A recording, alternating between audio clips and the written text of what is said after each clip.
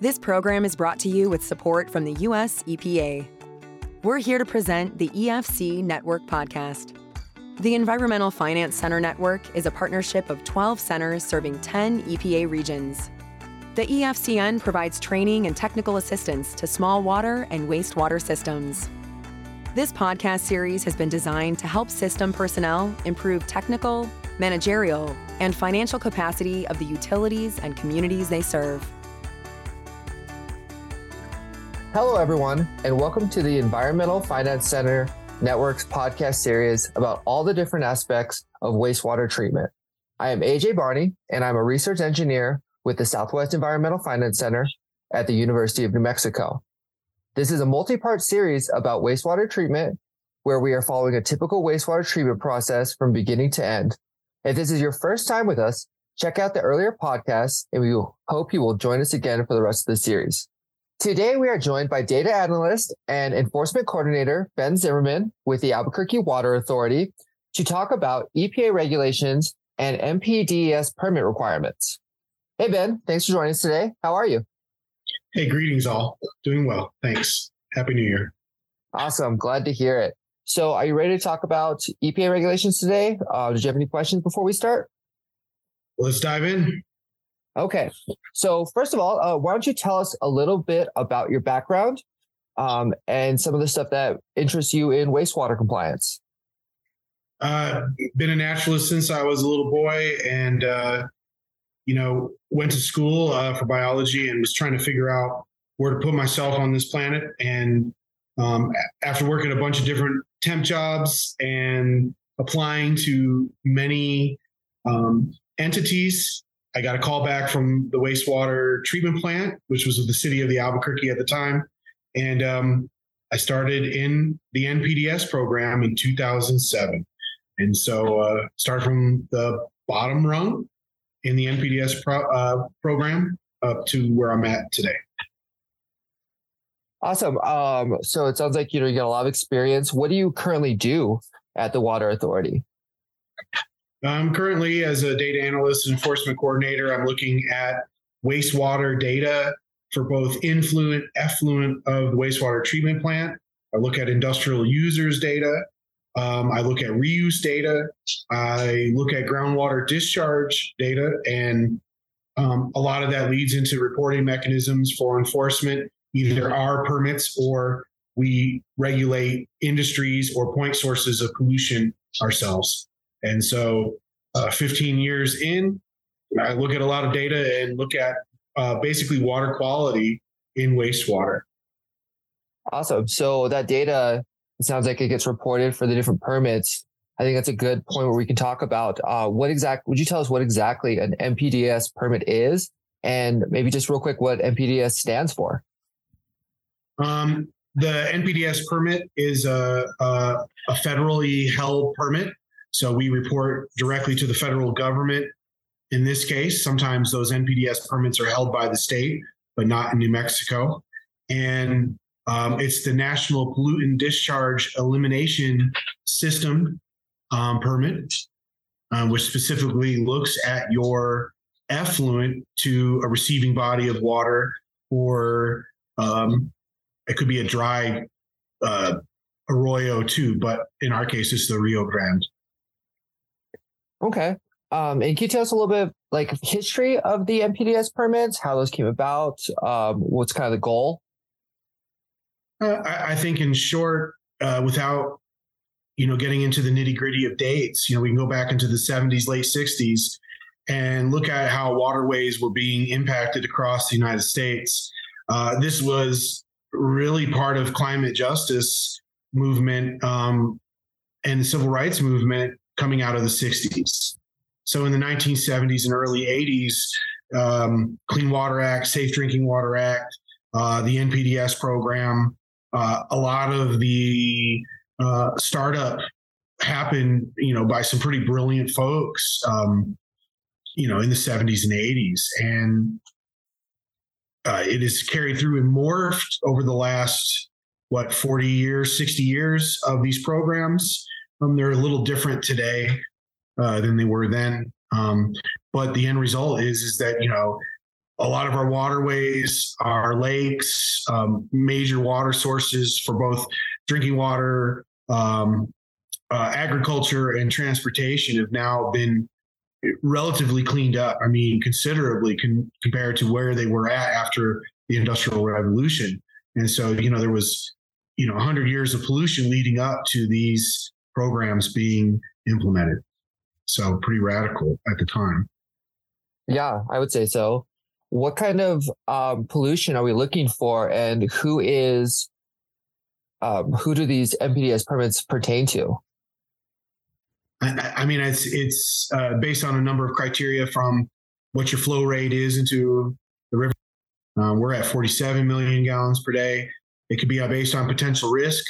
And so it's really looking at impact assessment. What does your wastewater treatment plant, what does your industry contribute to the environment? And it's a proportional relationship to the waterways, as well as risk. I mean, obviously you could be creating something that has a byproduct that could potentially kill everything, unless you had some sort of regulation to look at, limit, and control your pollution mechanisms. So what are some of those pollutants that can kill, and what exactly is being killed in the environment? A lot of these lists are long, and you have some naturally occurring elements that are used in society. These could be heavy metals, petroleum products, animal and fat oils, organic chemicals that have been extracted. And you also have synthetics that can even have a greater impact, possibly because they just don't break down naturally. But I mean, the whole spectrum of metals to organics, inorganics. There is a very long list of priority pollutants that is in the CFR that you must screen for periodically, both at point source, and whether you're the point source or you're talking about industry. And you look at those lists, detects, non-detect versus detect to start. Then you start looking at quantification and qualification. Is it there, and how much? And then you try to decide if it's a problem. Okay. And you work at the Southwest Reclamation Plan, Albuquerque. Are there any monitoring requirements that you think are unique to your site that would differ from other places, or stuff that's unique to the Southwest? I don't necessarily think that we have any particular pollutant that's unique to the Southwest or Albuquerque. I think priority pollutants in general, which is the list in CFR, is ubiquitous. It's everywhere. You can find it in almost every location, and every city, from small to big across the United States. And so we may have some pollutants that may stick out in the Southwest. Arsenic could be one of them, where you have naturally occurring elements that wind up being in concentrations because of groundwater, depending on what your point source is for drinking water, whether that's surface water or groundwater. Groundwater, obviously you could be pulling arsenic from wells. And in Albuquerque's case, they do a lot of arsenic removal. So there's technological advances in place to remove arsenic. So yes, you could have specific pollutants that are unique to your environment that may be in source water, but generally speaking, what is created and discharged from your community is highly variable and probably consistent across the board. You look at pharmaceuticals and care products, and that's one of those items that you have at every store available to every consumer. Yeah, so it sounds like the domestic water a lot of times will be similar, except based on maybe the drinking water source. But what about the different kind of industries that a town might have? How does that affect the wastewater and how it needs to, and how it affects the permit? I mean, you have the military industrial complex here in Albuquerque, and I mean, at this point in our wastewater discharge, we're not finding anything that stands out and makes it problematic. but they've had the fuel spill on Kirtland Air Force Base, which is in groundwater. So I think when you have long-standing industry, you could have a lot of legacy materials that have built up over the last century. And then we have a lot of micro industry that's grown up around the military industrial complex. So for us, we have that complexity and density that other cities may not have, but there are a lot of programs that are similar to ours in scale and complexities. And then of course there are programs that are much smaller where you only have a dairy farm. So you really have to evaluate those point sources and look at what their possible risk is and legacy contaminants versus current contaminants. And that's part of your NPDES program to make those evaluations. So, but my experience is here. So, okay. Is there anything in place to kind of mitigate those extra risks from industries?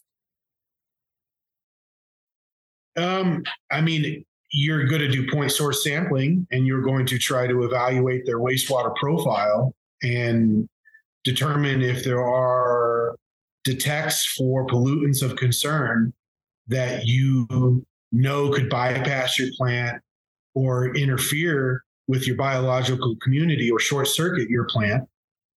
So you have to be aware of those toxins coming into your plant.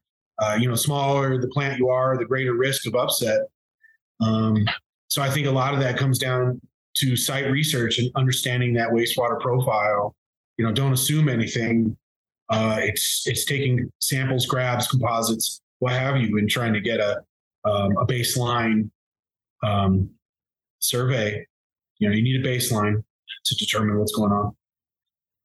Okay, so yeah, you mentioned the sampling, the grabs. So that's how monitoring is performed. Would you give us a kind of like a basic idea how monitoring occurs for the NPDES permit? At plant or at industry? At the plant. So we have a wastewater treatment plant, and you have your preliminary treatment. And here we have aeration basins, and we have digesters in secondary, and then we go to disinfection. And so you're going to look at your percent removals, what comes into your plant, what's leaving your plant, looking at your efficiencies. You're probably daily sampling influent to effluent. Your process sampling should give you indicators on your performance expectation. Most plants are probably composites with some grabs relating to certain pollutants that, whether it's volatiles, oil and grease, maybe some phenols or cyanides, you take grabs. But most other pollutants are going to be a composite. So, you're setting up a monitoring station, you're putting up your samplers, understanding how to program them, understanding the bottles that you may need, understanding the laboratory services that you'll have to employ if you do not have your own, understand your turnaround times, when you get your sample, how long does it take for analysis, when do you get a result back, and use that to determine how it fits into your reporting mechanism. So for most plants, there's a day-to-day sampling, and you're looking at your effluent quality to your receiving body of water. And how are those procedures established? Is it kind of just based on the permit that you have, or are there other resources out there?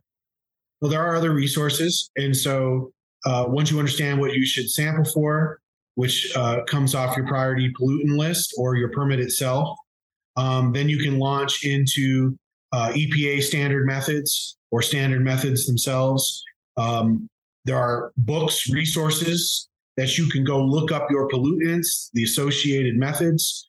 They talk about collection, preservation, storage, and then they go even to bench lab, your analytical lab methods as well on how to analyze it. It could be your holding time, how you digest it, how you desiccate it, dry it out. So I think that not only does the internet have resources where you could look up specific methods and pollutants, but you can actually order books that you can have at your desk side, so to speak, and mark them up, highlight what you need, start bookmarking them, and you can come up with a plan, which you can then put in writing yourself, which is a sampling plan, essentially, so you can have a procedure, an SOP on how to proceed in the field, proceed in the lab, proceed in transport, which you can use to decide whether your results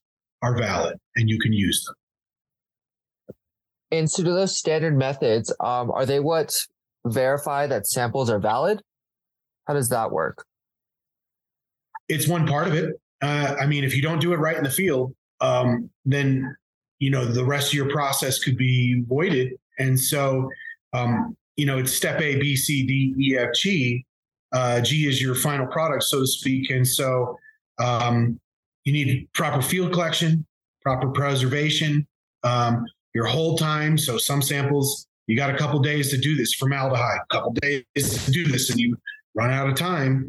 And then the labs have the same criteria. And so if any one of those steps gets broken or your chain of custody, then really your validity is out the window and you're best off just resampling.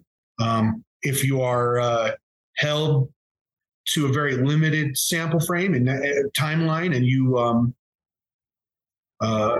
then you best adhere to your sample plan so you don't get caught in a situation where you didn't get your sampling done. But more samples the better to cover your butt. Do the labs have any procedures other than following the standard methods to ensure that their analysis is correct? I'm not aware. A lot of them should be accredited. So a lot of times this is very by the book. And anytime they break down, they're supposed to put qualifiers on your report. So when you get your paperwork back, you look for those things to see if the lab screwed up at all and make sure they inform you. So yeah, they're pretty by the book. They're in the standard methods. They're not making stuff up as they go. And neither should you. So say a system is brand new or a system is kind of just flown under the radar. They're a little small system. They've been discharging for years and they didn't really understand that they needed an NPDES permit. Where do they kind of start that process, or what would someone need to do? Do you know anything about that? You go into the CFR, 40 CFR 136, right? I think. I think there are very standard beginner language. The feds have a few podcasts and training courses and resources available to get started. And I've been to a few back in the beginning, and every once in a while I see it. So, I think there's technical assistance out there.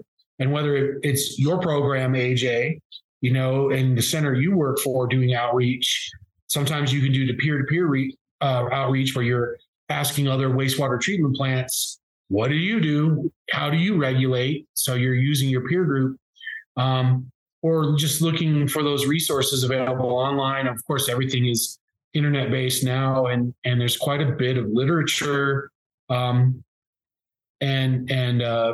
presentations to watch to start. A lot of resources.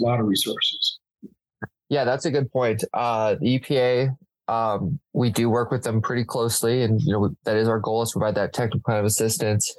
But it's good to hear about your experience as well. All right, then. So how do systems report these results to the EPA? The move of the federal government, and maybe even on some state levels, is to go electronic. And so you're taking your raw data, you're reviewing it, you're formatting it possibly, and the feds have the central data exchange, which you have to get set up, your account set up through the feds, and you have to have a designated role by your municipality, your entity, your tribal government, what have you. You set up an account, and usually there's an administrator for the feds, the EPA, that will link your permit or your reporting criteria to the CDX. And you log in your account and you start doing your monthly, your quarterly, your annual reports that are due. Not everything's there, but I think gradually you'll see the majority, if not the entirety, of all reporting processes online, which is really good, but also technically challenging for some folks if they don't have the resources for software packages that may assist them in data analysis or aggregation of data, or just some way to push your data from one source to another. But in my experience, even spreadsheets are simple enough, and you can upload and comment and do a lot of relatively simple data transfer for your program into the federal database.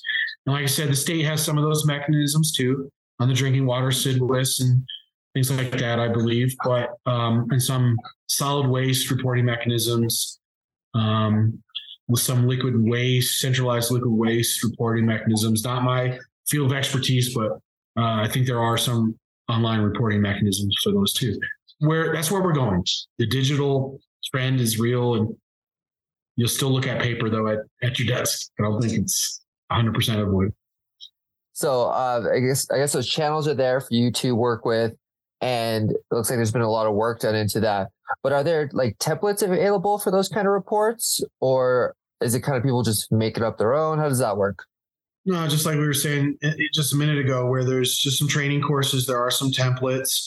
And once your account is created for your reporting mechanisms, the fields are there.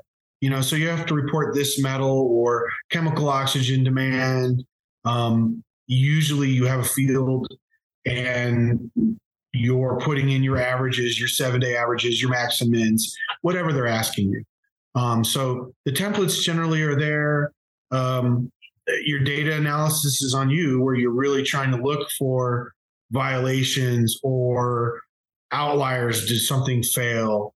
And you have to understand your data package before you submit it. So that's where your technical expertise will come into play. And the plug and play aspect of reporting is relatively simple.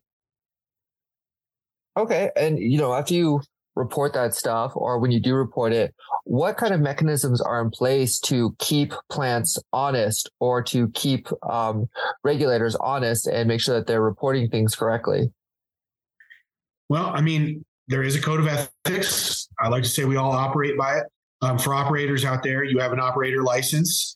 That's you basically affirming that you are going to be truthful and not look for ways to circumvent the reporting mechanisms. Own it. Sometimes bad things happen. Own it. All you can do is fix it. But the consequences are people getting their certifications revoked, being terminated from your job, of course. And in some cases, I've seen entities being taken over or privatized because of negligent or deliberate manipulation or falsification of records. So, it's in everybody's interest to try to report honestly, because it can be found out, maybe, most certainly. And so, it's better to own these things and realize that it gives you an opportunity to get better and fix your problems. So there's some checks and balances. They audit, they look at it, they'll go back. EPA's dealt with us before, where we've gone back and handed over years of data, which has been scrutinized, and things have been found. And we didn't report dishonestly, but, mistakes can be made. So, just know that your data is there in perpetuity and forever, and they can look it up. Okay, interesting. So it seems like there's a bunch of moving parts within the entities who are treating the water, reporting the data, and then also the EPA themselves who's receiving it, just to kind of make sure that everyone's doing their best to make sure the water is clean. So outside of the water, though, are there any other regulations that a wastewater treatment plant might be subject to and that you've had experience with? Other permits, you mean? What are you referring to? I'm thinking, air, groundwater, anything like that you deal with. I think that if you have any of your water that touches the surface, maybe for us, we have places where we have reuse and reinjection. Those are groundwater permits. We definitely have air quality permits because a wastewater treatment plant, especially with the cogen, is belching some emissions. We have some off-gassing from primaries and secondaries. So, we do hazardous air pollutant sampling. So we have stormwater protection, SWIPs. So yes, there is cross-jurisdictional regulation that can occur to any entity. So, obviously for us at a wastewater treatment plant, the majority of our impact is probably the discharge of water, but it's not the only impact we have. And I think there are, organics certainly that can volatilize, turn into a gas, a liquid phase, to a gaseous gas phase that you have to be concerned about. Those are complex issues. That would be a podcast on its own. And I'm not an expert in that by any means. I just have enough knowledge to know that these are issues. So. Well, I mean, it sounds like you're an expert on a wide variety of topics, so we don't expect you to be an expert on everything. But, we really appreciate it. I think we're kind of getting ready to wrap up. I guess finally, is there anything that you think a new operator should know about their NPDES permit or the regulations? Something that you'd recommend that a kind of newbie focus on? I think the first and foremost is, take the time to read, your regulations, read your permit. Don't be afraid to work with others to discuss and put these elements out on the table. It should be common knowledge, and realize that whatever you put out water-wise is going to be in someone else's glass of water, and everybody's downstream from someone else. And I think it's something to consider. You are all stewards. You are gatekeepers, and your job is one of the most important responders that I know of. And I'm certainly proud of all my wastewater brothers and sisters. Something I think about quite a bit.